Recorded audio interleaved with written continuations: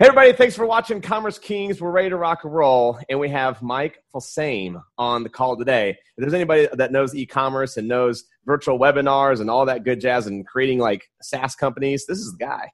So I am honored to have you, Mike. I've looked up to you. I've mentored from you from far away, and just like watched what you've done and what you create, and it's absolutely amazing. And so I always like watching you and Andy doing your videos, and I'm like, man, how can I get a big, wonder where this came from, right?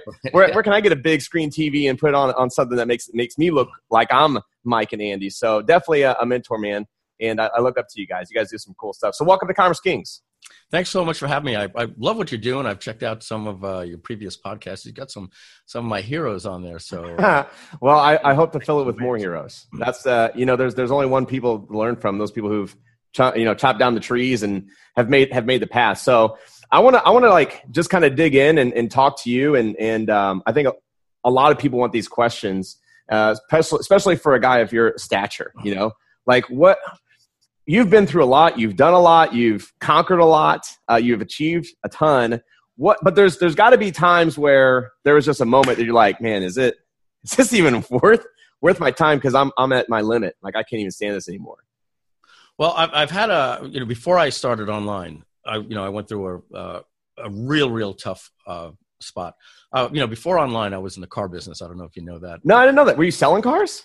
I was the general manager of the second largest Hyundai dealership in the country. No joke. The largest Toyota dealership in the Northeast region. My dad was a car dealer. He owned a Mazda Peugeot dealership back in the day. All My right. brother was in the car business, and so I went to school, I'm 50 years old, so that's going to put a little context, when I say, back in 1983 when the Commodore VIC-20 came out and the Commodore 64, I was programming, on that already. And then by the time computers came out into the schools, that was 1985. That was my senior year of high school. And I've got 2 years ahead doing computer programming. I can't write a line of code, today on the web. But back then, BASIC, Pascal, Fortran, I went to school for all this stuff. So, sorry about that. So I was writing code, ended up writing something to check my dad's lottery tickets for him because he used to sleep. Back then it was 2 games for $1. He would buy $20 worth of tickets. So he had 40 tickets, and he would do it on Wednesday and Friday. And then on the news, it would come out at 10:35 at night, and he'd be back from the dealership like this, checking tickets, circling, and then just pass out. And he'd have a stack of tickets that were never checked for for years. So we always used to joke we could be millionaires, we'd never know it. So he played the same numbers every week. So I wrote a little program that wrote it onto a 5 1/4 floppy disk back then and checked his numbers. And I ended up selling that to Lottery Players magazine. So that's how I.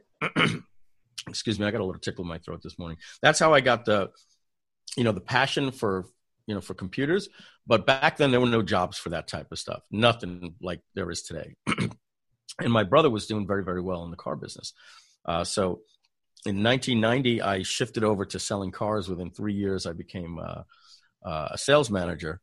And then the toughest thing I ever went through was in 1995. For 2 years, I was a sales manager, and I had lost that job. And I was applying for different jobs. And I could go back to car sales in a minute. Those are the easiest jobs to get. Back then you'd make $30,000, but as a manager, in 1995, you could be making $80,000 to $100,000. So a manager was a good job. That's great. And, it's kind of like the thing, in basketball, maybe like once you go back to the bench, you're a bench player. So, I was more of a holdout, and I couldn't get a job for about 4 or 5 months. And it started getting into my psyche. I was, in this state of depression I probably didn't even know I was in back then. But, now looking back, I'd go 2-3 days without showering. I had the little beard growing, falling behind on all my bills. My car is getting repossessed. I'm living in my dad's house. He was in Cupertino at the time. I was in Long Island. I was with my previous wife before we were married. And I remember we ran out of oil for 4 days, and it was one of the most brutal winters. And we were in front of the fireplace just burning my dad's prized encyclopedia set, and back then it was a pretty big deal to have a nice encyclopedia set. So I'm burning all the books in the library, and then all of a sudden the pipes just burst completely. And the whole entire house was flooded with freezing water. I ruined the whole house. I had to call my dad. He spent thousands to get it cleaned up and refill the oil for me. And I remember going and applying for a job. And just like we're talking right now, we're getting along. The guy's smiling. Hey, everything looks good, Mike. So I come back and I tell my fiance at the time, hey, I think this is it. I'm finally going to be able to get the job again. And I don't hear anything after 2-3 days. I call. I'm leaving a message. It's about 2 weeks at this point, and I call the guy, and he says to me, who's this? And I said, hey, it's back then my last name was Filsame. When I moved online, I changed it to Filsame. I knew it'd be difficult for people to ever understand where the French part Filsame comes. So is that how you actually say it? Filsame? Filsame. If I go back to Long Island and walk into a car dealership where I used to work, everybody would be like, "Hey, Filsame, what's up?" That's good to know. Like, what's with this Filsame stuff? I don't get that. So now I don't even recognize Filsame. But back to the story. He goes, "Who's this?" I said, "It's Mike Filsame. I applied about 2 weeks ago." He goes, "Oh, are you the guy that's leaving all these messages?" I said, "Yeah." He goes, "Don't you get it? We hired somebody else," and he just hung up the phone on me. Oh, damn. So now my ex-wife is telling me, just go get a job as a salesman. And I'm telling her, no, it's the last thing I want to do. And I heard about the ability to to go to a pawn shop and pawn something. So I had this, back when I was making money in the car business, I walked into a place and they said, well, what's your monthly income? And I was like $6,000 a month. And they're like, well, you want to get a ring for 3 times the income. So I bought a ring, but I financed it for $18,000. This most beautiful engagement ring, way more than I could afford at the time. And so I talk her into, let's sell it. Let's pawn it and we can get it back. And at this time, I'm applying for a job and I'm getting a job, but we are so far behind on bills. And it's going to be a while until I start even getting a paycheck from this place, the new place. So she says to me, no, we're not going to do that. There's no way. I said, look, it's just a pawn shop. They'll hold it for 90 days. They're going to give us $5,000. It'll get us caught up on our bills. And then once I start making income, we can come back and we can buy the ring back. So I think we got $5,000 for it, and I had to pay him back $8,000, 3 payments at a time. I make the first payment, I make the second payment, and the third payment, I'm like $200 short. No big deal. They're closing in about a half hour. I walk in there with whatever, let's say $2,400, and I needed 26. It was something like that. So this real slime bag comes to the counter, and he's like, all right, so you've got the 2,600. I'm like, well, I've got the 2,400, but I'll have the other 200 for you tomorrow. And he goes, that's not how it works. He says, this is your deadline. You've got to be paid in full. Otherwise, it's my ring. And I said, no, this is my wife's engagement ring. And every time she walked in somewhere, she used to be a service writer at a service counter, people would walk up and go, oh, let me see your ring. So right now we fill this thing with a cubic zirconia just to so people wouldn't be like, hey, where's your ring? And the guy says to me, no, I'm sorry, you're not coming back tomorrow. So I'm like pleading with him and begging with him. My hands are like starting to shake a little bit. I'm starting to get so nervous. I didn't even expect that this would be a thing. I didn't, hey, I'll get you the 200 tomorrow. Yeah. And now time's running out. They're going to be closing in about 10 minutes. And he says to me, listen to me, son, you don't understand. I don't expect you to pay. That's why I buy these things cheap. He says, this is the business I'm in. Either you get me $200 in the next 10 minutes or the ring is mine. And I didn't have it. There was no money in my ATM. No way I was going to be getting back in 10 minutes. So I'm pleading with him. He brings security over and they basically escort me out the store. And I walk back into the car and I just sit there. And my fiance says, so you ready to go get something to eat? And I'm just sitting there and I don't know what to say to her. And I just look over to her and I start crying. And I'm like, they won't give us back the ring. We're $200 short. And I explained to her that it's their ring. And I remember just reaching over just to touch her. And she just like hit my hand away and said, stop, don't even touch me right now. You've completely broken my heart. Now, obviously it wasn't a material thing. Like her heart was completely broken. And I think at that day, that was the lowest point in my life. Like I was a fraud. everybody knew she had this $18,000 ring. They didn't know the price, but it was a beautiful, beautiful ring. And for years, even when I got online for years, she still continued to wear that ring. I used to say, let's go replace it. And she'd be like, oh, I don't need a ring on my finger to make me happy. But the sense of embarrassment that she had to wear that ring and have people say, oh, let me see your ring. It was so beautiful. Where'd you get it? And all that. It was something we just wanted to hide from. Yeah. And the amount of disappointment that I gave to her, I think I said, I think that low point of losing the oil, the water bursting, can't get a job. I'm just feeling like a loser. I've lost her engagement ring. That was probably the lowest point in my life. And it's made me realize the value of a dollar, and how people say to me all the time, hey Mike, we're going here, want to fly with me? And I'll be like, oh, I'm taking Southwest. And they're like, Southwest? That's like getting on a bus with a connecting flight. And I'm like, some things don't matter to me. I'm gonna, if we're at an event, I'm gonna stay at a nice hotel, I'll get a suite, I'll do certain things, but I just have this value for money and understanding how important it is when things can get bad. And I've seen in this business, and I've seen friends of mine, I've seen the $1 million launches, and then I've seen, a year and a half later, I think especially 6-7 years ago, it was just about putting out a product and going to an event, meeting 16 people and having them mail for you, and tomorrow you're a millionaire. That doesn't work today anymore. You've got to figure out Facebook advertising, a brand, doing what you're doing, engaging with customers, stuff Billie Jean is doing. These things are extremely important today. And for me, that was a life lesson that I never want to go there. And I've gotten the emails from people, you don't know what it's like for people like me. So I'll write them back and be like, I've come from this. I've not only have I been at the bottom, I've been at like rock bottom embarrassment. And the car business was tough. It was long hours, and you'd have a manager that hired you, but if he got blown out, they fired the whole crew. You'd walk into work one day, and all of a sudden be like, oh, we've got a new team here. You're out of work.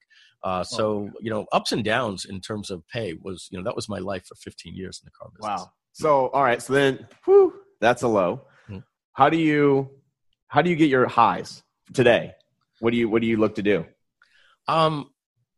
There are a lot of things I could do better. Like, my wife loves to go to the gym, and every day we're going to the gym at 7:00, and every day at 6:00, I'm too tired to go to the gym. So I have a lot of places for improvement. I have something built in me. It's not that I want to win. I'm not, competitive. I don't want to win at anybody's expense.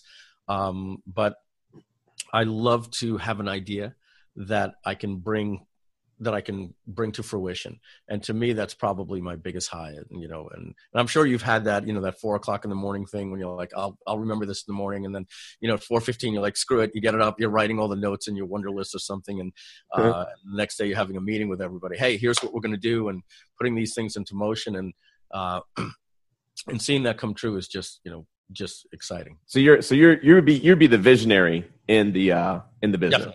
Yeah. You're totally like, here's the ideas. Here's all of these ideas. I'm the guy who wakes up at like 3 a.m., has a really good idea. I'm like, that's so good. I'm going to remember it. I'm going to go back to sleep. And when I wake up, I'm going to write it down. And then, of course, I wake up and you can feel it. I can sense it, but I don't know what it is.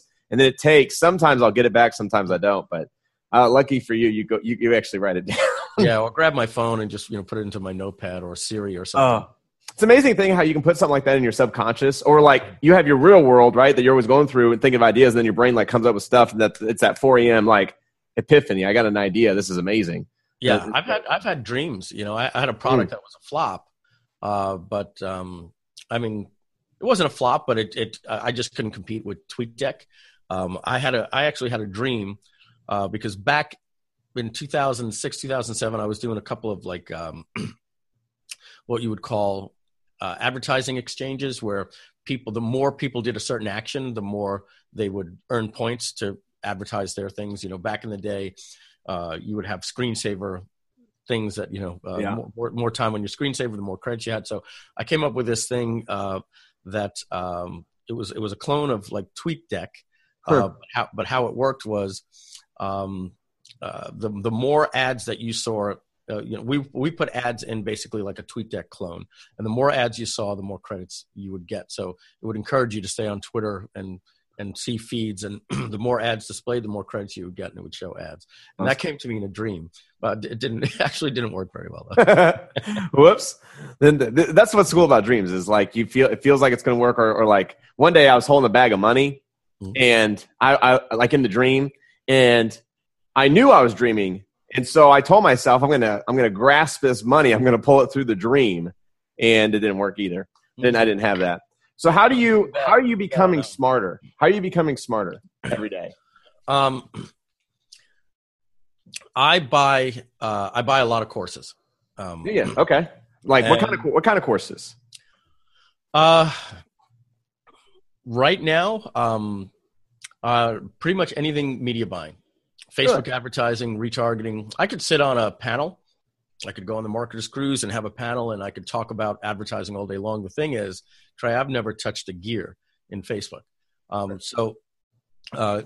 dad told me a long time ago, inspect what you expect. And in the car business, there were two types of owners, that were like, 40, 50 years old, usually taking over for their dad. There were the ones that just, were born with the silver spoon.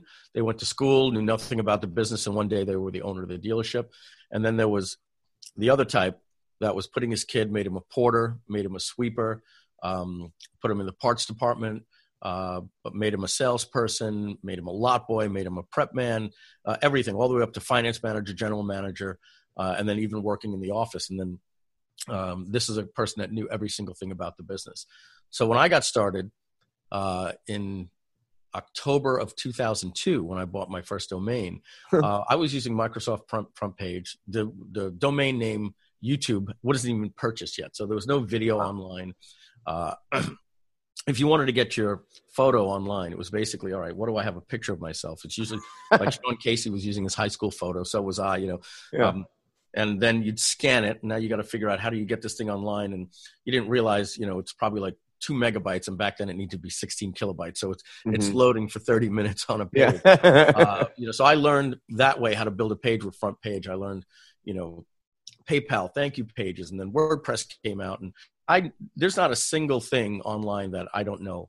I know pretty much everything, but when it comes to Facebook, I would have a meeting with the team. Hey, go do this. Let's do these ads. But what I wanted to really know was, I want to know exactly how to do this myself. So right now I'm studying it myself. Mm-hmm. Oh, that's awesome. I love that. So media buying. So you're just doing like internet buying, or are you doing like television, radio, newspaper? No, right now just the one thing in the business that I hired people to learn that I never knew. So I just want to know it so that I'm a gangster, so that if I'm managing it, I know it better than the people that are doing it. All right. So then a question on that is, how do you learn? Like if I was going to do a media, like if I was watching a course like that, I'd probably watch it at 2x speed. Are you someone who goes like 1x? Are you doing like during you running, or like? I'm 2x. So the first thing I do is I'll reach out to about 6 to 8 people that are doing it right. Okay. So I reached out to my buddy John Assaraf, Nick Unsworth, Billy Jean, a couple of other people. My friend John Cornetta, he's crushing it in e-commerce. And I just I'll say, hey, look, anything you want from me, let's do Russell Brunson and I used to do these every year. We'd call it a brain swap.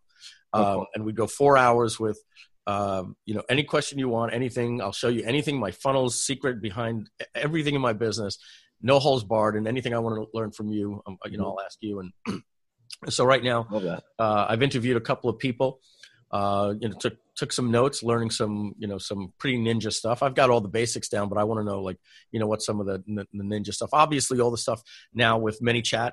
I reached out to Molly Pittman, there's certain things that, I want to get past the 80%. I want to know not just what's working now, but some of that ninja stuff that's working, and then put it all together and make it mine. That's cool. I love that. Yeah. So that's how that's an easy and excellent way for getting knowledge. So you watch a 2x. So you're also doing the brain stuff. So you're not, are you buying the media? Like, are you buying the courses? Or are you going to the people who made the courses? No, I bought courses. So, okay. Udemy or Udemy, however you say it, they usually have sale. The course is like $199, but like Yep. every 6 weeks you can get a course. All their courses for $99. So they had a Memorial Day sale. So Nice. I went and I picked up, I was just adding to cart. Instagram, yeah, that sounds good. And, there's some pretty decent courses there, and I'll go through those usually at at 2X, like you said. But the other thing I do, I'm a big Apple TV user. So what I'll tend to do is at night, instead of watching TV, I'll just sit back on my couch and I'll get I'll just go through a course in a night, 4 hours on the couch, and I'll just click next video, taking notes and go. How do you do that on your Apple TV? I'm not that bright. The Udemy app. You just log in. Oh, you add it? Yeah, you just add it as an app on the Apple TV. I'm totally doing that. Because girlfriend's always like, "What do you want to watch?" I'm gonna now be like, "Oh, this cool thing. It's called this Udemy app. I hear it's got great stuff." She's gonna hate me now. Yeah. So, all right. So, quick question is: with all the businesses, with someone of who like your stature, made millions of dollars with all kinds of different stuff, where would you say that where do you park your cash? Like, do you do real estate? Do you do investing? Do you do exchanges, or just put it back in the business? Put in your uncle's garage? Like what's the promise for the business is always to try to keep 6 months cash flow in there. After that, I'm the most boring guy to talk to about investing. I don't do Bitcoin. I've had a lot of bad luck with everything other than internet marketing. I can get excited about anything. Back in the day before internet marketing was MLM, and I went through the Melaleucas and all that stuff. There's some drive. Deep inside me for, to be an entrepreneur. And when I see an opportunity, I think I believe too much of it. So for me, I'm pretty conservative. I like to be involved in things that I can control. So the things that you do, Trey, or that I do, I can measure it, and I can say, if I can buy a lead for this, I can convert it for that. Obviously, in January is very, very tough to see, what happened with Bitcoin, and everybody saying, you should have gotten in. And I'm like, you're right. And I'm not looking to be an I told you so person. I want that stuff to crush. I just don't want to get involved in something that I just don't know and I can't control. It's all speculative. So I don't know. I love that. I can maybe have a software that says trade on green and stuff like that, but it's not for me. So for the most part, I've got a financial advisor. His name is Trevor. We put out a plan. This much money goes into this every month. This is risk capital. He handles it all for me. Really good life insurance policy for my wife. And, other than that, it's pretty boring stuff. Pretty boring. So I love the 6 months. Are you doing 6 months cash for every business you have, or for how do you do that? Any LLC should have 6 months operating cash in it. So whatever your overhead, whatever your payroll, whatever that is, 6 months, just in case if you're going downhill in the ditch, you got time to hopefully. Exactly. Yeah. 3 months is good, but I like to keep 6 months, That's fantastic. All right. Well, I want to get into some real talk. If that's cool with you. I'd like to ask you, what would you say right now is your biggest challenge? A Mike Fulsame challenge, or Phil Samay. So there's. I'll tell you something that's not completely known. So about 2 years ago, I took a buyout in Genesis Digital. It was paid over a couple of years. I stay on as a consultant. Andy and I are good friends. I've got a couple of deals with them that I'm working. Doing some biz dev for them. So I got a pretty good buyout. But the toughest thing for me was, so EverWebinar, Webinar Jam, and Kartra, they were developed by my programmers. And then we hired more programmers, obviously. But these were my guys from Romania that I've had since 2002. And then I had a lot of employees and some people at the help desk and everything like that. And so when I merged my companies with Andy and we created Genesis Digital with Hector, and now Frank Kern's on board, when I sold at that time 95% of my shares, I also gave up all of my employees. So now I'm building a new company. As I told you, I'm partners with John Cornetta. We're starting a Shopify competitor. Right. So cool. But for the last, and thank God for things like ClickFunnels or now Kartra, where you can go in and you can build something pretty quick without having to need a whole team or an agency.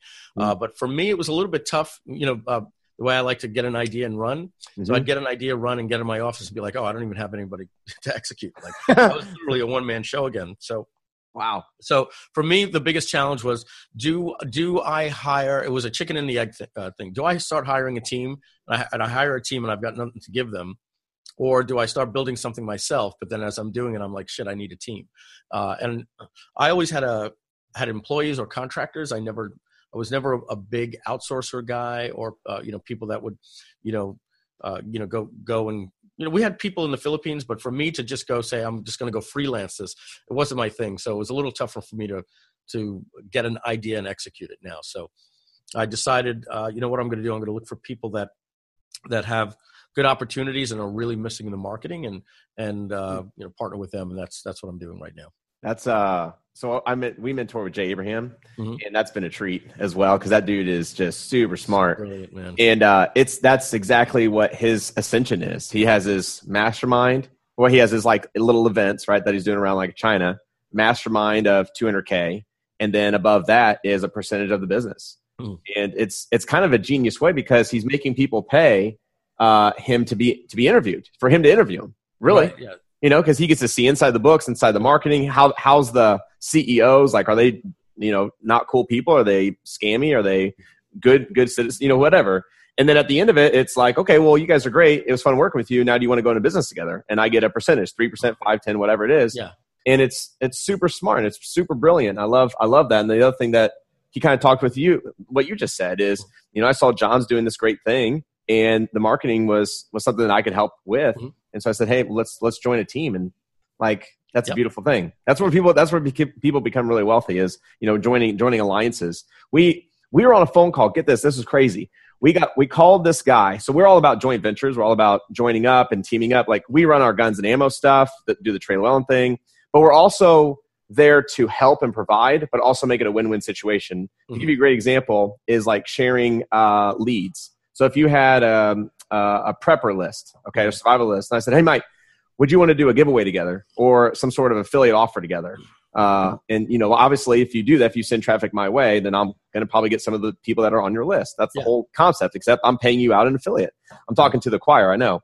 Yeah. But at the end of the day, we made this phone call to this guy and said, hey, let's do this big thing. And he's like, I don't want to share my people. I don't want to share my list. And he was scarcity mentality. I was like, holy, like, dude, you're not. And he's doing well for himself. He's making quite a bit of money. But at the end of the day, like you said, that $1 million, it's nice for that launch. It's nice for that long haul. But there's those cyclical turns that comes that day, dude. The people that you whiplashed in the back and said, you're not my kind of guy, or I don't want to do that. Dude, those are the dudes you should be running to, or they're there to help you come along the same way. Yeah, I mean, there's that expression, all the boats rise with the tide. They say that for a reason. Mm-hmm.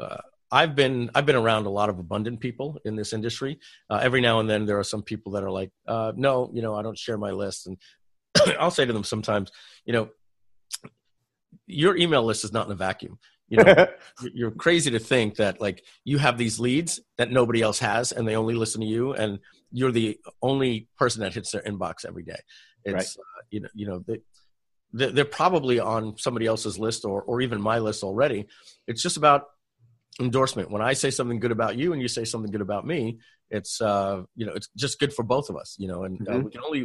We'll be fine without each other. We'll be better together. And that's the way you got to look at it, So to make that true, so we use ClickFunnels, as you know, and we'll do some sort of giveaway or opt-in or some joint venture with another email list. And so all we ask is for name and email. And then when we do the contact export to push to our call center, we get to see that CSV live. And what's interesting is the CSV, probably usually 10 to 15% of that list comes with name, address, phone number, credit card information. And the reason is because they've already bought from us. Yeah. Their list was already our list. Right, but what's cool is they double opt in, so they're back. So it's like, oh, hey, welcome. It's been a minute. So it's pretty cool. What would you say this is a big question, but have you found your purpose? Do you feel? I actually do.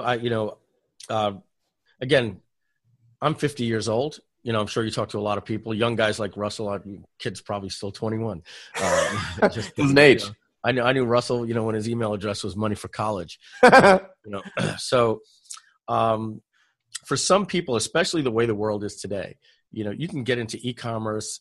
You're seeing what's happening with YouTube, with these influencers, these ninja kids making $500,000 a month on Twitch. And, I want to make sure I don't become the old man going, that's crazy. Somebody making $500,000 a month playing video games. I get it. I know what it's like. But for me, I really did have that previous life till I was 37 years old, working 75 hours a week. My previous thing before that was going to school and my passion for computers. So I feel like I found my purpose when I got online. That was something I said, I'm born to do this. And then from there, it's about giving back, trying to, work with charities. My dad was born in Haiti, so we do a lot of work in Haiti over the years, built lots of houses and churches and schools. That's cool. And things like that. And that's pretty much what we try to do. And I try to work with Charity Award anytime I'm doing something. If I can try to remember, hey, how can we, we can put a charity element into this. And I always like to put it more on the back end. I know there's a lot that can be done on the front end. I just feel a little weird saying to somebody, and when you buy this, a portion of the charities goes to charity. I always want to be careful that people aren't trying to say, oh, he's just doing this to make himself look good or something. And I understand how that could look. So I try to put it more on the back end, on the final end of the process, and say, hey, thanks for doing this. And, hey, if you'd like to do this, this is something that can help a lot of people. There's a link below, That's cool. What we'll do is we'll tell them after the fact. Mm-hmm. So they've purchased and then we're saying, hey, by the way, you helped save whatever, or you helped build a church, or you helped build a university, or appreciate you, Didn't even know it, but you're part of this big thing. So last question. I know you got to go. What would you say? So you're 50, so 40. So, okay. So you'd still be in the car business, right? So 20 years ago, if we do this exercise at one of the events I have, and it's really cool, where we go and meet the future you, and you get to have a conversation. It's kind of like one of those psychological things. What would you, if you had the chance and opportunity to go back and talk to yourself at the age of 30, what do you think you'd say to yourself? Wow. That's a very, very good question. All right. So age of 30, let's say right before I'm starting an online business. Yeah. Let's set the scene. So you're 30. So that's 2000. That's 1997, right? Yeah. Yeah, I want to try to keep the answer within my life experiences, right? On the extreme end of that, I don't want to say something like, invest in Google, right? It's not going to be something like that. For me, it would probably be, I would definitely push myself to the understanding of software sooner, and understanding that building $100 million company is possible, and focus on one thing, or complementary things like Webinar Jam, EverWebinar. That was building Genesis Digital, a brand. I think what happened early on when I got started was product $1 million launch, and I launched these incredible brands, but I had the next big idea, and I was chasing ideas that were $1 million and $2 million launches over and over and over. But you go back and look at those brands, some of them were very good brands. My very first brand, Butterfly Marketing. Where is it today, right? I let that go for the next thing, the 7-figure code at the time, all these different things. And it took me a while to realize, focus on one thing, make it better, keep the competitors out by just making it better. Back then we didn't know about SaaS. We were building scripts, and we like a WordPress type thing. You'd buy it and install it on your own server. So for me, I would tell my earlier self, build a software company. And I don't think I realized how, I don't want to say this, sounding ridiculous, but how easy it really is to build $100 million company with software. It's not as easy in the other places, especially if I was building something around myself with my brand. It's a little tougher to sell, unless you're somebody like Martha Stewart or something. You can build something and step away from the brand, and it's still, you build such a good name around it. But when you're Tony Robbins and you're the personality, people are buying Tony, and it's going to be interesting to see where that company can go without Tony. Will will it be the same? It's always going to, be missing that Steve Jobs magic, that Tony, he's a time teller. He's not just a clockmaker. So for me, it would be software. That's amazing. That's pretty cool, isn't it? Yeah, definitely. It's wild how that works. And you're telling, like, let's go back, because I'm 33. So that'd be 3 years ago that you'd be talking to me if I was you. Yeah. And wow, man, you're young. You got your whole life ahead of you, man. Dude, it's just amazing how many years. Same for you. We all got lots of years. But at the end of the day, it's like saying $100 million. I was doing insurance. I was making $60,000 a year. And for someone to even say I was going to make $1 million, let alone $120,000 a year, like it's so far fetched, almost unbelievable, because it's such a grand number. The big thing is everybody, like you look online, all the forums, everybody's like, I want to make $1 million. I want to make $1 million, because that's where their head's at. And they'll make it because that's where they set their target to. That's just the bottom line. I'm probably crazy for not thinking to do $1 billion. Because when you think about doing $1 billion, you start saying, well, I need to talk to and interview billionaires. And there's a different process for making $1 million than there is for 10.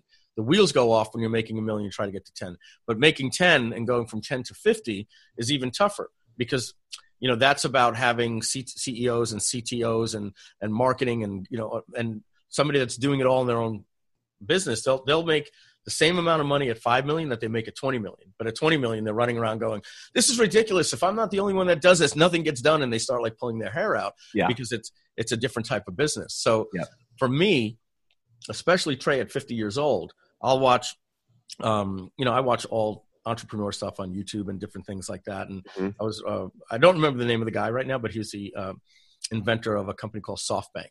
Look them up. Just look up a YouTube video. How big is SoftBank? This guy is known as the Bill Gates of Japan. He creates the ARM chip. He invests, owns 15% of Uber. All these different things. The guy's just like blown everything up. But his story is incredible. But when I look at the stuff that he did, I'm like, okay, he was already a billionaire at 37. So I think the most important message I could leave for your listeners and the people watching this podcast is, when you look around and you go to Manhattan and you go to San Francisco and you see these bridges and Golden Gate bridges, and when I can have perspective at 50 years old, most of these things were designed and built by people younger than me. So everything that's great in this world was done by regular people, most of them our age or younger than us. Sony, you look up Sony, you look up Toyota, you look up Honda, Steve Jobs, all these different things, Bill Gates. So if we look around and we drive down a shopping center and we're seeing a Subway, that's an entrepreneur. You're seeing, what do they call Chipotle? All these things are entrepreneurs. Success is all around it. In my opinion, it's more popular than actually, people being unsuccessful. So at one point, people have to say, well, why not me? There's no luck here. There's processes, there's learning, there's going through the steps, finding out where the mines are so you don't step, on the mines in the minefield. Learn from smart people like you, and set a goal and just really work towards it. There's not that much more magic to it, and that's why I said back in the day, becoming a millionaire doing a launch, it was easy. It was almost too easy back then. I would see, a 23-year-old kid, back in the ClickBank days, and he'd do his $1 million launch. And the next thing was, Maserati or Aston Martin. And I'd be like, no, money in the bank, dude. I drive a Honda Accord, touring turbo, nice little car and everything like that. I've had the Corvette Z06. I've had the Hummers. I have had the Nissan GTRs. I've had, Lexus Land Cruisers, you name it, everything. I won the Hummer H2 from Russell. But nowadays I'm like, I'll have a Mercedes, but my Honda's just as good. That type of stuff. The days of going out and blinging are just behind me. And I think that may come with age, because I went through it. I'm not telling somebody not to do it. I needed to have all that stuff. But after that, at the end of the day, it was like, all right, look, now that I've had that, I just want to focus on work, put money away. Changing lives. That's amazing. Changing lives. That's it. Mike, I appreciate your time. This has been profound. This is amazing. Thanks for having me, Trey. I'm gonna go look at all that stuff. SoftBank is amazing. I loved how, I think it was your father's quote, inspect what you expect. Yeah. That was good. That was absolutely amazing. So Ladies and gentlemen, Mike Filsaime, check him out. Follow this guy. Where do you want people to come say hi to you at? Right now, they can just go to MikeFilsaime.com. There you go. Mike.com? Yep. It's the best domain there is. Mike Filsaime, Filsaime.com. Thank you, Mike. Appreciate you. Thanks. Bye, everyone.